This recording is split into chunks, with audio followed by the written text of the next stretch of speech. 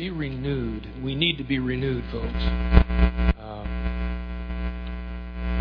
We renew a lot of things, and the first thing we're going to see is a review of last week. Seek the heavenly. If you're going to be renewed, you're going to be changed inwardly. You need to first of all seek the heavenly, and that's the theme of verses 1 through 4. Would you read it with me, please? Since then you have been raised with Christ, set your hearts on things above, where Christ is seated at the right hand of God. Set your minds on things above, not on earthly things. For you died, and your life is now hidden with Christ in God. When Christ, who is your life, appears, then you also will appear with Him in glory. Last week, just to give you a review in case you missed it, because of our union with Jesus Christ, the Apostle Paul says, we have experienced a spiritual resurrection. We have a new life. That we were spiritually dead. We had no knowledge of God or interest in the things of God, no relationship with Him. But when we trusted in Christ as our Savior, the Spirit of God did a work of regeneration in us. And we have been given spiritual life that we enjoy from then for all eternity. We also have a new focus. He tells us in verse 2 and 3 to set our minds and affections on things above, on heavenly things. And the point is this: where your mind goes, your affections and your attitudes follow. What you focus on will determine how you live, is another way to put that. And as Christians, we are to look beyond the stuff of life to things of eternal value. That's why we might choose to, instead of buying a really, really fancy new car, to instead drive maybe something that's not quite as fancy so that we have more discretionary income to give to missions, to help the gospel to go around the world. That is seeking things above, not on things on the earth. As Christians, we are to look beyond the now to eternity. Third thing we saw last week is we have a bright future because of our union with Jesus Christ. When Christ returns, we will appear with Him. We will return with Him. And so we are told to seek the heavenly. So today we're going to look into some new territory in Colossians chapter 3, verses 5 through 9. Would you read these words with me, please? Put to death, therefore, whatever belongs to your earthly nature: sexual immorality, impurity, lust, evil desires, and greed, which is idolatry. Because of these, the wrath of God is coming. You used to walk in these ways in the life you once lived, but now you must rid yourselves of all such things as these: anger, rage, malice, slander, and filthy language from your lips. Do not lie to each other, since you have taken off your old self with its practices. We are not only to seek the heavenly, we are to slay the earthly. He mentions this in our text. Slay the earthly. Put to death, therefore, on the basis of the position you have in Christ. On the basis of your new life in Christ, there are things you are to put to death. And sometimes we have trouble with that concept. What do you mean, put it to death? Well, I think that he explained it in Romans 6, verses 11 through 13, when he said this: in the same way, count or consider yourselves dead to sin, but alive to God in Christ Jesus. Therefore, do not let sin reign in your mortal body, so that you obey its evil desires. Do not offer the parts of your body to sin as instruments of wickedness, but rather offer yourselves to God as those who have been brought from death to life, and offer the parts of your body to Him as instruments of righteousness.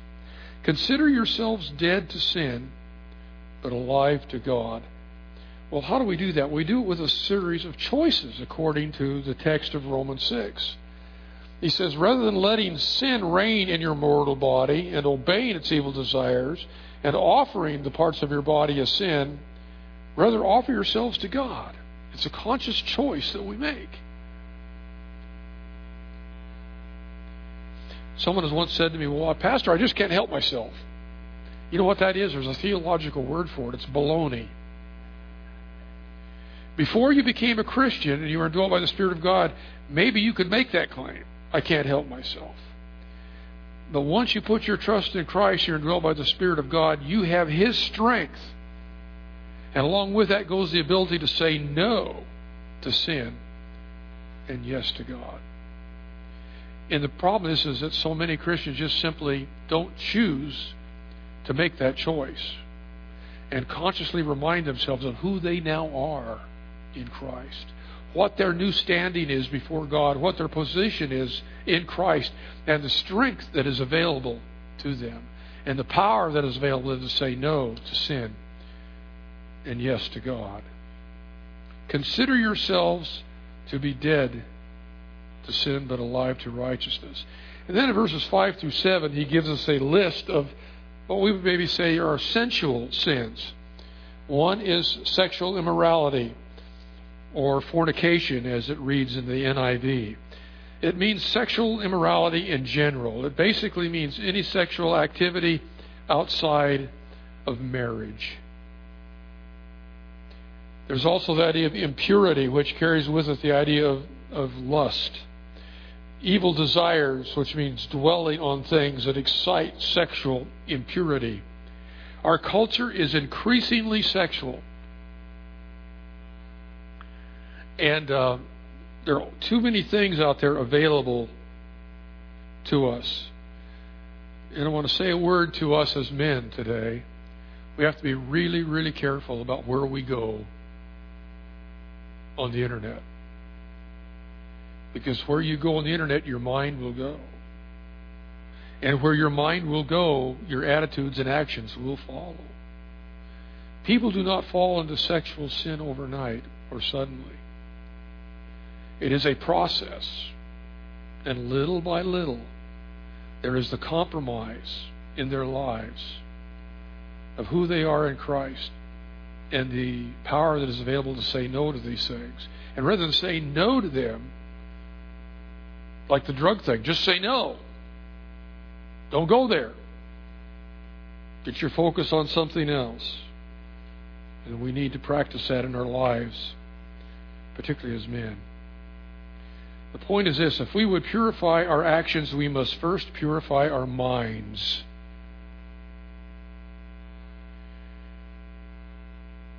I once worked, when I was going through Bible college, for a company, and half of the workforce were guys from our college and half were from Cal Berkeley. And that was an interesting mix of ideas and philosophies of life and one thing and another. One of the things that went with that was some pretty raunchy language.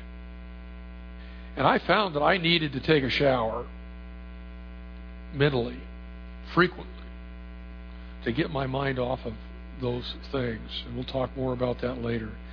But if we would purify our actions, we must first purify our minds. What we desire will determine what we do.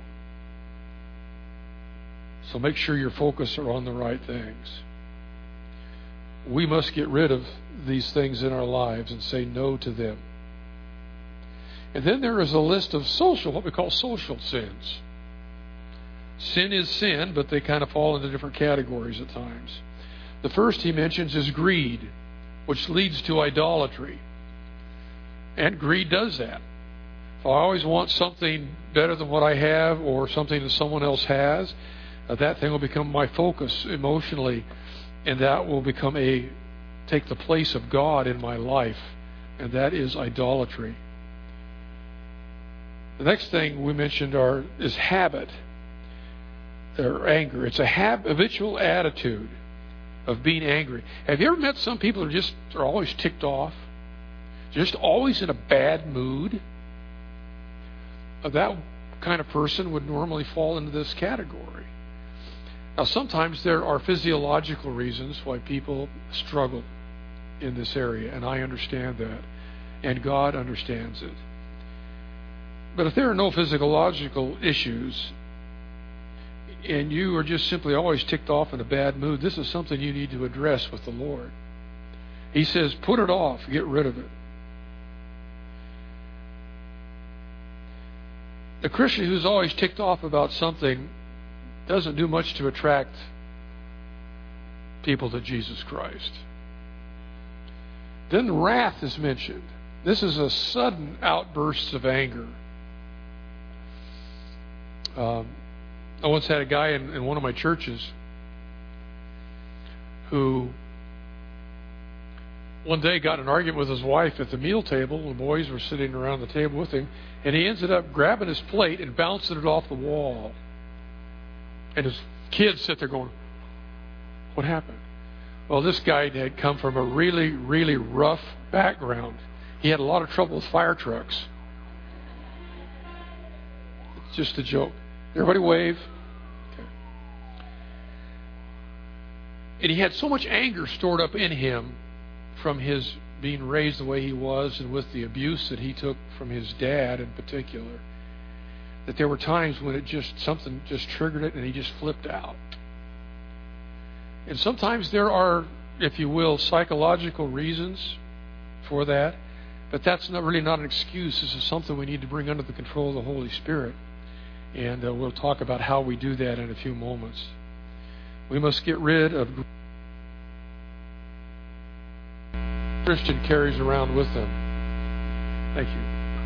The next is the word blasphemy. And normally we think of blasphemy as something that people do in reference to God. But basically we can also have blasphemy, or if you will, slander towards other people. We can tear down another person, and we do it sometimes to make ourselves look good. That is something that we need to be careful of. That in our lives is not there. And then we have filthy language or filthy communication. It's coarse humor, it's obscene language. And again, our society, our culture is just riddled with this kind of humor. I was raised in a Christian home. Went to a number of years to a Christian college or school, grade school and high school, and then on to Christian college. So I kind of lived in a protected environment for much of my life. But I can probably remember every dirty story I ever heard. I wish I couldn't. It's hard. And I'm able to control passing that along to other people. But sometimes there are things that come along that trigger that, and boy, you think I can remember a Bible verse sometimes? No. But I can sure remember those stories. And I think the older a person is before they come to Christ, the more they have these issues that we're talking about to deal with. Because the old programming has been there for a long, long time. And God says we can be reprogrammed, and we're going to talk about that again in a few minutes. And then we have lying. It's falsehood, misrepresenting the truth with the intent to deceive another person. And he says, don't lie to each other. Be truthful with each other. And the idea is this: clean up your mind, clean up your actions. You've got to clean up your mind first. And then, if you will, notice God's view of these things. Colossians 3:6-8. Because of these, the wrath of God is coming. You used to walk in these ways, in the life you once lived. But now you must rid yourselves of all such things as these: anger, rage, malice, slander, filthy language from your lips, and so on. Now, we've talked about those things already, but he says this: God's wrath is coming on the world because of all of this garbage. So you used to live this way, but don't live that way any longer. You don't have to, because of your union with Christ and who you are in Him.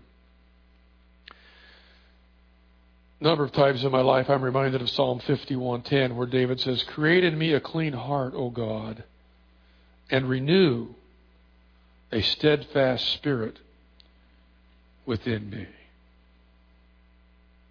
Create in me a pure heart. How much we need that today. So we are to focus on the heavenly, and we are to slay the earthly, and then we are to strengthen the Christly. Obviously, I was stretching to make this alliteration, but you get it anyway. In verses 10 and 11, you've put off the old self, and he says, and you've put on the new self. Now, I used the analogy of a shower earlier. The Apostle Paul in this text uses the analogy of changing your clothing. Take off one set of clothing, which is the old life, the old attitudes, and you put on the new wardrobe. Part of that new life, he says, is being renewed in the knowledge, in the image of its Creator. Here there is no Greek or Jew, circumcised or uncircumcised, barbarian, Scythian, slave or free. But Christ is all and is in all. First of all, he says, be renewed. Verse 10. I was thinking a lot about this week. And this fact came to my mind. The better we get to know Christ, the more we become like Him. And you say, well, that's interesting. What do you mean know Him? Well, I think we get a pattern from the book of Acts, chapter 4, verse 13. And I don't have that verse up for you, but you can write that reference down. We have Peter and John being brought before the elders and the teachers of the law in Jerusalem. And they are there basically before the Sanhedrin. And remember, the Sanhedrin a few weeks earlier had seen to it that Jesus was crucified. And so now we have Peter and John are preaching the gospel in Jerusalem. And so these people drag them in to confront them. And they have actually healed the man and cured him in the name of Jesus. And they told the Sanhedrin, it is by the name of Jesus Christ of Nazareth, whom you crucified, but whom God raised from the dead, that this man stands before you healed. Salvation is found in no one else, for there is no other name under heaven given to men by which we must be saved. And when they saw the courage of Peter and John, and realized that they were unschooled, ordinary men, they were astonished. And they took note that these men had been with Jesus. They spent 3.5 years with Him. They heard what He said. They watched Him as He dealt with people. They saw the miracles He was performed. To where He's gone now. He's back up at the right hand of the Father. But what's happening? Well, what's happening is that these guys are carrying on His ministry in the power of the Holy Spirit. And His character is seen in their lives. And they remembered, oh, these guys haven't been to college and seminary, but man, look at what they have done. Listen to what they have said. Oh, yeah. They spend a lot of time with Jesus. They are like Him. When this happened, these people were not known as Christians. Do you realize that? They were followers of the way. Later on, followers of Christ became known as Christians. And that term at first was a term of mocking and derision because it meant little Christs. And when you met a Christian in the first century, part of that was a connection with Jesus and His character being seen in and through your life as a witness to the world of the reality of who Jesus is. And today you and I can't follow Him around physically, but we can still hear what He said. Pick up your Bible, open it to the Gospels, and read and study. What did He teach? What did He believe? How did He deal with people? And we find there a pattern for us to follow. The point is this: God's purpose for us is to be Christ-like as we live our lives today. Ephesians 4, verses 22 through 24, Paul writes to the Ephesians and says, "You were taught with regard to your former way of life to put off your old self, which is being corrupted by its deceitful desires, to be made nude." I say nude? New, To be made new. Where? In the attitude of your minds. And to put on the new self, created to be like God, in true righteousness and holiness. Paul says, put off your old self. Put off the old way of life. Be made new in your minds. And then your actions and attitudes will follow. In 2 Corinthians chapter 3, verses 17 and 18, Paul writes, "Now the Lord is the Spirit, and where the Spirit of the Lord is, there is freedom. And we, who with unveiled faces all reflect the Lord's glory, are being transformed into His likeness with ever-increasing glory, which comes from the Lord, who is the Spirit." In this text, this is where this is found, Paul makes reference to Moses. You remember when Moses went up on Mount Sinai to receive the law? He spent some time alone with the Lord, and when he came down, his face was so bright that literally it physically affected the people looking on him, and he had to put some kind of covering over his head so that people could actually look at him physically.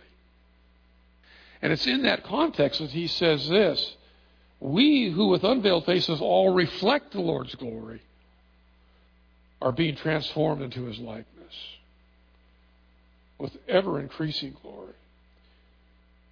The Lord wants us to be Christ-like, to reflect His glory and His character to the world.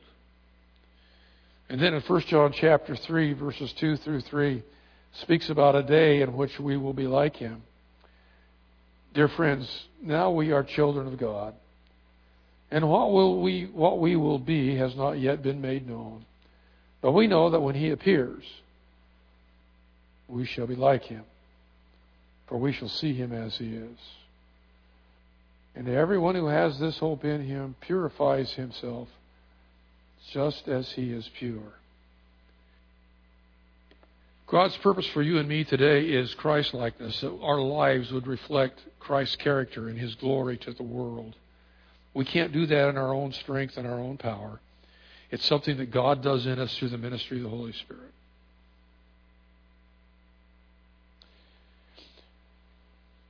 And hopefully that's an increasing thing in our lives. But the day is going to come when the Lord returns, when we're going to see Him, and because of that we're going to be like Him.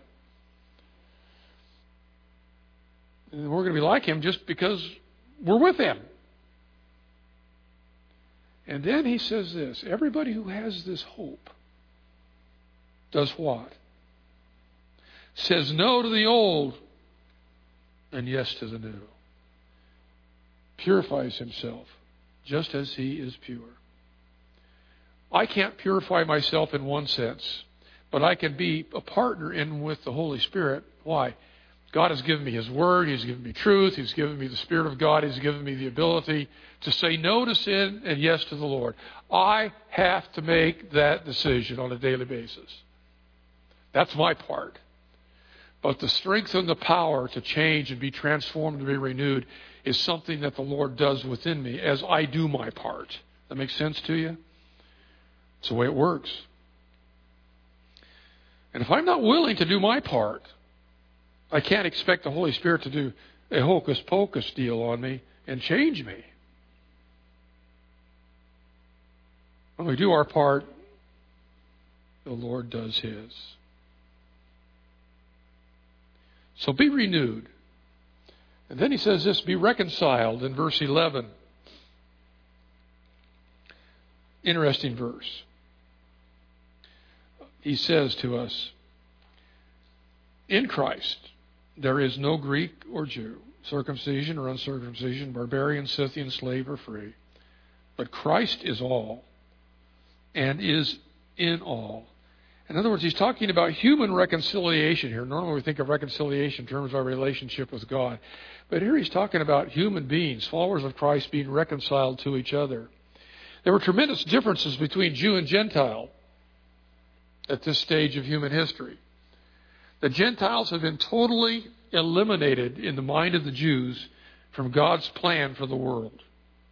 They were without God and they were without hope in the world. In fact, if you went to the temple in Jerusalem to worship Jehovah, there was a sign that says, no Gentiles allowed beyond this point. You can't get any closer to God than this. Tremendous differences. And that was one of the big issues in the first century in the early church, between Jews and Gentiles. And Jewish believers being willing to follow fire trucks. No, just a joke.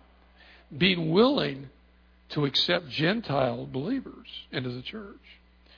And again, the council meeting in Jerusalem, read Acts 15, all about that. And they were included in the church. And he says there's no difference in Christ's kingdom. Human differences don't exist in Christ's kingdom. There's no distinction between races. And there's no distinction between cultures. You have barbarian and Scythian mentioned here. And again, the barbarians were basically a reflection of a culture that was unrefined, had no influence of anything of God in it. And the Scythians were even worse. I don't know exactly who they were. I don't believe there was a place called Scythia, but you have the idea that these were a group of people who were apparently really, really well known for just being really, really foul. And he says there's no differences in Christ's kingdom between cultures. And there's no distinction between social groups, slave and free. And there's another verse of Scripture that talks about there's no distinction between male and female. There are no distinctions in Christ's kingdom. And so after explaining our new position in Christ, verses 1 through 4, Paul explains that we must live up to our new standing in Christ. And for that to happen, we must change our clothing, if you will. Certain things we've got to take off. Put them off. Certain things, certain attitudes we need to put on. And we do that with Christ's help. Paul explains that we must live up to our new standing. Put off. Get rid of the grave clothes. Now, can you imagine a person being dead? Remember Lazarus? Jesus raised him back to life, John 11. And he came out of the grave after 4 days of being dead. And Jesus said, Lazarus, come forth. And he came out. He came up, it says, bound in his grave clothes. Can you imagine Lazarus wanting to put those things back on again? Makes no sense. Why would a Christian who has new life in Christ want to continue to live with the old clothing, with the old attitudes, with the old actions? And apparently he would not give us this command to put something off if we did not have the ability through Christ to do it. Get rid of the grave clothes. The attitudes and actions of your old way of life. And then there's something to put on. See, the Lord doesn't say just get rid of this stuff. Well, what's the alternative? Put on. We're told in one passage of Scripture to put on Jesus Christ, which means put on His character, His attributes. We're going to talk more about that next week because the text deals with the things that we are to put on. Well, how do we do this? How do we do this? Well, first of all, as we've already discussed, consider yourself dead to sin, but alive to God. I would suggest something. That you put something by your door that you go in and out, or something on the dashboard of your car that says dead to sin. Because you need to be reminded that you have the ability to consider yourself to be dead to sin because of Christ in you. And that you are alive to God. And again, Romans 6. Count or consider yourselves dead to sin, but alive to God. You can make the choice. Do not let sin reign in your mortal body so that you obey its evil desires. Offer the parts of your body to God. Live as those who have been brought from death to life, and the parts of your body to Him as instruments of righteousness. Remind yourself that you have undergone, as a follower of Christ, a spiritual resurrection. And we are called to live a new life. So consider yourself dead to sin and then be renewed. One of the best verses of this is Romans 12:2. Do not be conformed any longer to the pattern of this world. In other words, don't let the world program you any longer. Don't let the world press you into its mold. But be transformed. How? By the renewing of your mind. Well, how do you do that? Well, you don't do it by reading the wrong stuff and watching the wrong stuff. You do it by spending time alone with the Lord and in His Word and allowing His words to basically impact your life and to personalize them into your life. And as you do that, you will be changed. You'll be renewed. Christianity is not about conformity. It's not conforming to a list. It is being transformed. And that transformation takes place by the renewing of our mind, because where your mind goes, your attitudes and your actions will follow. Be renewed. And you know something? That's something I can't do for you. If the only time you spend with God is on Sundays, as good as that is and important as that is, if that's the only time you spend alone with the Lord, you're going to be transformed and renewed very, very slowly. But as you grow as a Christian and learn to feed yourself spiritually by getting into the Word of God on a daily basis and personalizing that into your life, you will find your mind being renewed, and you'll find your life will change. And the result will be glory for God. And a lot less complication for you. Because when we live according to the old self, we really complicate our lives because we have actions that hurt other people. We have attitudes that hurt other people. And as God changes those things, people are not torn down, they're built up. And you and I become ambassadors for Jesus Christ that He can use for His glory. Would you bow with me in prayer? Father, we are thankful that You've not put us alone on this earth to try to change ourselves. That Your will for us is to be like Jesus, that people would look at us and understand in an accurate way what He is like, that they might understand that He loves them because we do, that He loves righteousness because we live righteously, and that God, that You are glorified by that, You are honored by that. So we pray that this week You would help us in this process of renewal. Remind us that we have a part to play.